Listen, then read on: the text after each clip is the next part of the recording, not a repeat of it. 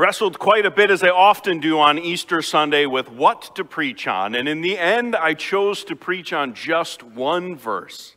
If you'd like to look it up, you're certainly welcome to. It's on page 1121 of your pew Bibles. Otherwise, there it is on the screen in its entirety. It's from Romans chapter 6, the last verse, verse 23.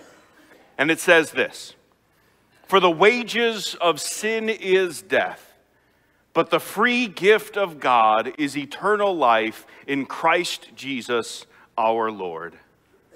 This is the word of the Lord. Thanks be to God. For those who have been visiting with us this morning, first of all, welcome. I truly hope and pray that you have found the Spirit of the Lord to be dwelling here and that you have been able to enter into this time of worship and that you feel invited to do exactly that. But if you are a visitor or if you're someone who's been at college in a way, throughout this season of Lent, the 40 days that go from Ash Wednesday to today, Easter Sunday, we have been doing a sermon series that I've entitled "The Wages of Sin." It's based on this verse. And what we have been doing through this sermon series has been looking at different biblical stories where when humans sin, they've been met by the quick and often surprising and swift judgment of God on their lives. It's been a very hard sermon series to look at because as we've been exploring those stories, we've been learning about ourselves. So much of what I want to do is just review it. And when we started all the way back in Genesis chapter 19, and we looked at the story of the destruction of Sodom and Gomorrah, we recognized the wickedness of the people that lived in those cities. And yet it forced us to look at our own hearts and recognize that their evil was not entirely unique. At the very least, most of us can identify with Lot and his wife, who, when we live in a wicked culture, feel drawn toward participating in its sinfulness. But if we all examine our hearts, I'm sure that most, if not all of us, can also admit that we are not entirely pure when it comes to sex and sexuality. And so if Sodom was rightly destroyed because of their wickedness, we must realize that we should be running from city after city because of our own sin.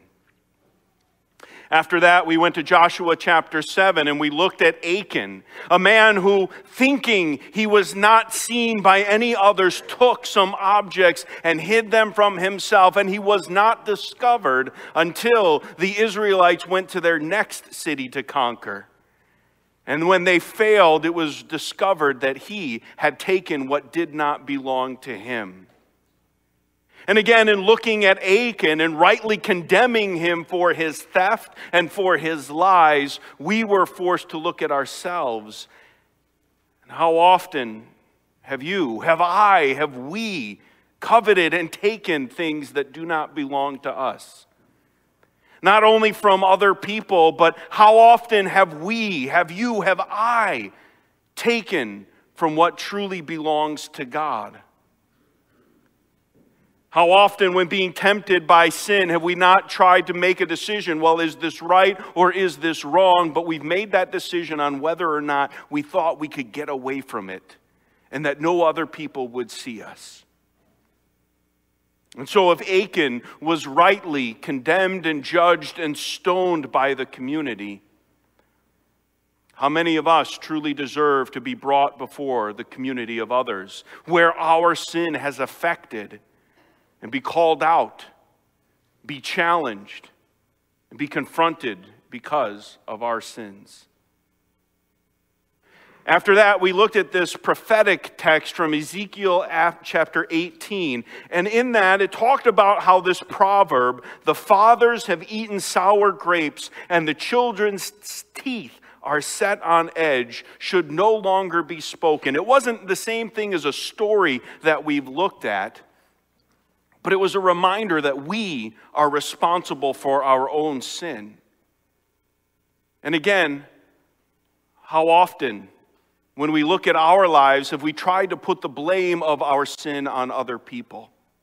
Like the proverb that was often quoted, how often do we say, well, my parents raised me in this kind of a home, and because of the way that they uplifted me or rose me, I had no help but to be this kind of a person. How often do we blame others and say, well, it's the stress I was under, it was the influence of other people, and we try to blame and shift our sin onto the responsibility of other people. But this text reminded us that no, I can't do that. I am responsible for the choices that I make. And my sins have to be dealt with by me. It's not anybody else's fault.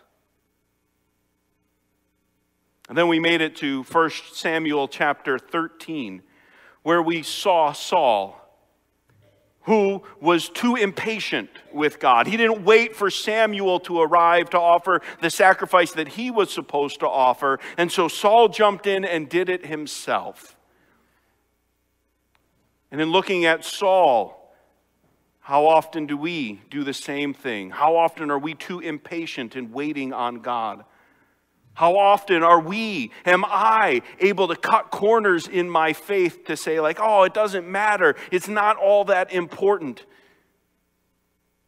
And therefore, how much are we responsible? Sure, Saul didn't lose his life, but he ended up costing himself his kingdom. And then we had to ask ourselves, as obviously none of us have ever lost our lives from our sins, nevertheless, how much has been ruined? How much has the consequences of our sins been felt by ourselves and spread to others? And therefore, how much should we be taken from? How many kingdoms should have died with those choices? After Saul, we went to the New Testament, to Acts chapter 4, where we saw the story of Ananias and Sapphira, who, much like Achan from Joshua 7, thought that if no other people saw what they did, that they could hide it also from God. And in the New Testament, they thought that they could take advantage of the grace of Jesus and that in their sin, it would be no big deal, that they could lie to the church and lie to God in an effort motivated not by generosity as they pretended, but their appearance in the front of the community of faith. And again, we had to examine our own lives and wonder how often we've been more concerned about what other people think about us than we are about what God thinks of us. How often have we lied and put on a face to pretend like we are better than we truly are? And again, if Ananias and Sapphira were rightly struck down, immediately dead because of their sin, isn't that also what I deserve? And then last week, as we looked at Mark chapter 11 and the clearing of the temple of Jesus, we saw how this temple, this place where people were meant to go and approach and worship God, had been corrupted. And instead, it had become a place where certain people were taking advantage of others. It had become a place where the insiders, were welcomed and encouraged, but the outsiders were sort of shuffled to the side. It had become a place of false security, that having sinned, you could just go and do the right things and then you were all set. And Jesus had to put an end to that. And again, we had to ask ourselves the same questions. Have we tried to use our status as Christians to our advantage, to the disadvantage of others? Oh, I'm a good Christian person, so overlook my mistakes. Have we turned this into a place where only certain insiders feel welcomed and others not so much? There's no room for them here. Has this become a place of false security? Thinking that as long as we show up to church at least every once in a while, God will be okay with our sin.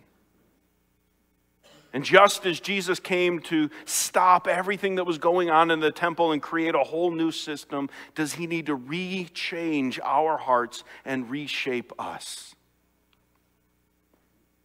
And then on Friday, looking at Matthew 27, we looked at the wages of sin as Jesus hung from that cross. And we literally were encouraged to ask ourselves, where are we in the crowd? Are we among the mockers? Because again, as I'm sure many of you can think of times where we question God, is your way really the best way? Were we among the hypocrites? Were we among those who ridicule God's plan and his ways? But more importantly, as we looked at Jesus, we recognized that he did not suffer all of that pain and the hurt on the cross because he was guilty, because he was paying the wages for his sin. No, Jesus is the perfect Son of God, never sinned once in his entire life. And so the wages that he was paying, the sin that he was bearing on that cross was not his. It was mine. It was ours.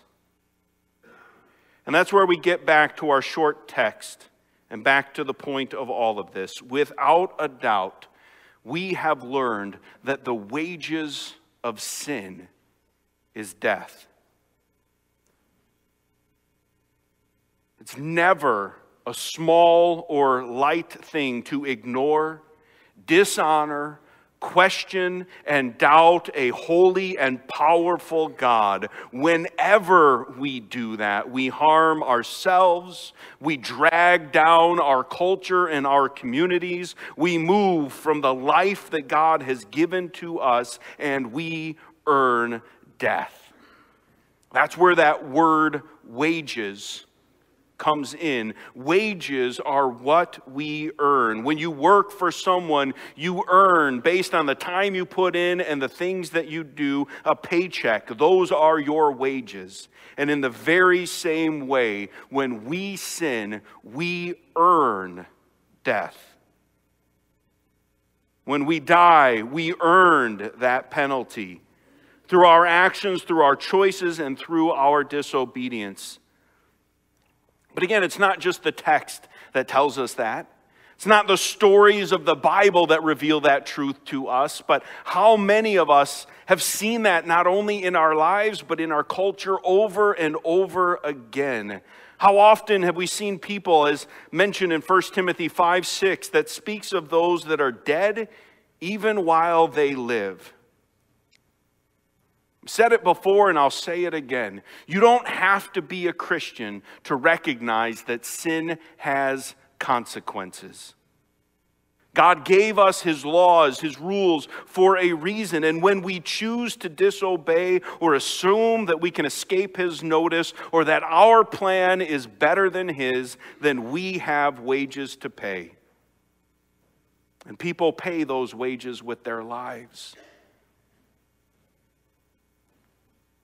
They pay with an empty, meaningless, purposeless existence. They pay with day-to-day pursuit of addictions, a fear if they're going to be exposed in their lives, of wonder of where they're going to find their next little bit of pleasure. And it is an empty, dead existence. And sometimes they pay with their very lives. But what is more, death is not just the end of our lives. The wages of sin is eternal death. It's hell. It's permanently being separated from our God. And as Revelation 20 speaks, it's a lake of fire where all those whose names are not written in the book of life will be sent forever. And we need to know that and to remember that and to contemplate the truth of the reality of that. The wages of sin is death. But we stare at that truth not to just get depressed, upset at ourselves and beat ourselves down for failing over and over again as we do. Instead, I want us to look at that truth as those who go through near-death experiences. I don't know if you've ever heard the stories of someone who were very close to losing their life. But oftentimes they tell the same story, that staring death in the face and living, it changed their whole perspective on what that life was all about. No longer were they going to get caught up in the little things. No longer were they going to waste time on what didn't matter. Having seen the reality of death and feared it for themselves, they had a whole new set of priorities in their lives. And that is what I want for us in this whole sermon series, and especially for this morning. Because it's in truly knowing the depth and the deserts of our sins when we can appreciate the good news. Because the verse doesn't end with bad news, and there is a very important word. We heard it this morning at the graveside service, and we hear it again, that cannot be emphasized enough. And that word is but. Romans 6:23 and the stories that we have been looking at all clearly show that the wages of sin is death, an inescapable reality because who God is and all that we have done wrong. But today is Easter. And on that very first Easter Sunday, when the women went to the tomb expecting to only find death and destruction, the end of the story of their hoped-for Messiah, they thought they would find death and a body. But they found an empty tomb instead. Yes, Jesus died to pay for our sins, but in his resurrection, he proved that his sacrifice had been received by the Lord. He proved that life had won. He proved that death and all of the consequences of sin had been defeated by him. And just like was emphasized on Good Friday, it's not just the truth of the fact that when they went to the tomb, Jesus' body was not there. And that is why we celebrate Easter. But it was that in rising, he offers a gift to us. And that is the other good news, part of this verse that we celebrate today. Yes, the wages of sin is death, but the free gift of God is eternal life in Christ Jesus our Lord. Let's start by looking at the end of that little part of the verse. When you get a gift, oftentimes there's a name tag on that, to and from. Who is this gift from? From Christ Jesus our Lord. And again, we recognize that this is a gift from God himself. God, the eternal triune God, sent his Son to this earth where he suffered throughout his life, where he was constantly questioned, ridiculed, doubted, and wondered about, and then suffered and died. He is the one that went to that cross to pay the price that was meant for you. And again, when he rose, the victory he won was not just for himself, but for all those to look to him in faith. And that gets to the key part of this verse. While we have earned as our wages death and separation from God, the hope and promise of eternal life is not earned. It is a free gift. I heard it on the radio this morning, and it was just a short little drive from my home to the church. And so I can't credit it properly who said it, but they said exactly this. Salvation is not a reward for the righteous. It is a gift for the guilty. And that's what we celebrate this morning. It is nothing that you can do to receive it, to earn it. You can't do the work to pay for it yourself. Christ gives it to you. And all we have to do is say, Jesus, I receive your gift of eternal life. To be clear, that's a gift that starts right now. And in fact, I was very tempted to go to the beginning of chapter 6 of Romans and preach through the whole thing, and wanting to keep it concise, I didn't. But I encourage you at some point today or maybe this week, read this entire chapter, because in its context, the whole point of this is not about what comes next after our death on this earth, but it's about how we live now. That having died with Christ and being raised with him in our baptisms, you are invited, you are called, and you are able to live that freed life. Sin is no longer in control of you. You are not a slave to it. You can and should live for Christ. But of course, the great news is that what starts on this earth will continue into all eternity. That whenever we surrender our bodies to death, or whenever Christ returns, as he promised he would, we who have received that gift of free grace will be welcomed into his glorious presence, where we forever will live, worshiping our God and in a right relationship with him. That is what we celebrate today. And hopefully, by such an honest and hard look at our sins and what they have earned, that only increases our appreciation for the gift that is now offered to you. That is what an empty tomb means. It means that we are now called, invited, and able to live for and with Christ today and forevermore. But have you received that gift? Do you know that life and the comfort of the promise of eternal life with him to come? If you're unsure at all you have to do is receive it. To confess that you know that you are a sinner and that what you have earned through your choices, your actions, and your decisions is death. But then to put your trust and faith in Jesus Christ and ask that the death he died be the payment for your sin, and the life that he was risen to live would be the life that you now live on his behalf. Since he gave his all for you, you will give your all to him. And then live. Live the life that Christ invites you and gives to you as that free gift. The terrible news we've been looking at for many weeks is that the wages of sin is death. All of us should full well know what we have earned and what we deserve. But thanks be to God that because the tomb was empty, each one of you are told that there is a free gift given to you, and it is the gift of eternal life in Christ Jesus our Lord.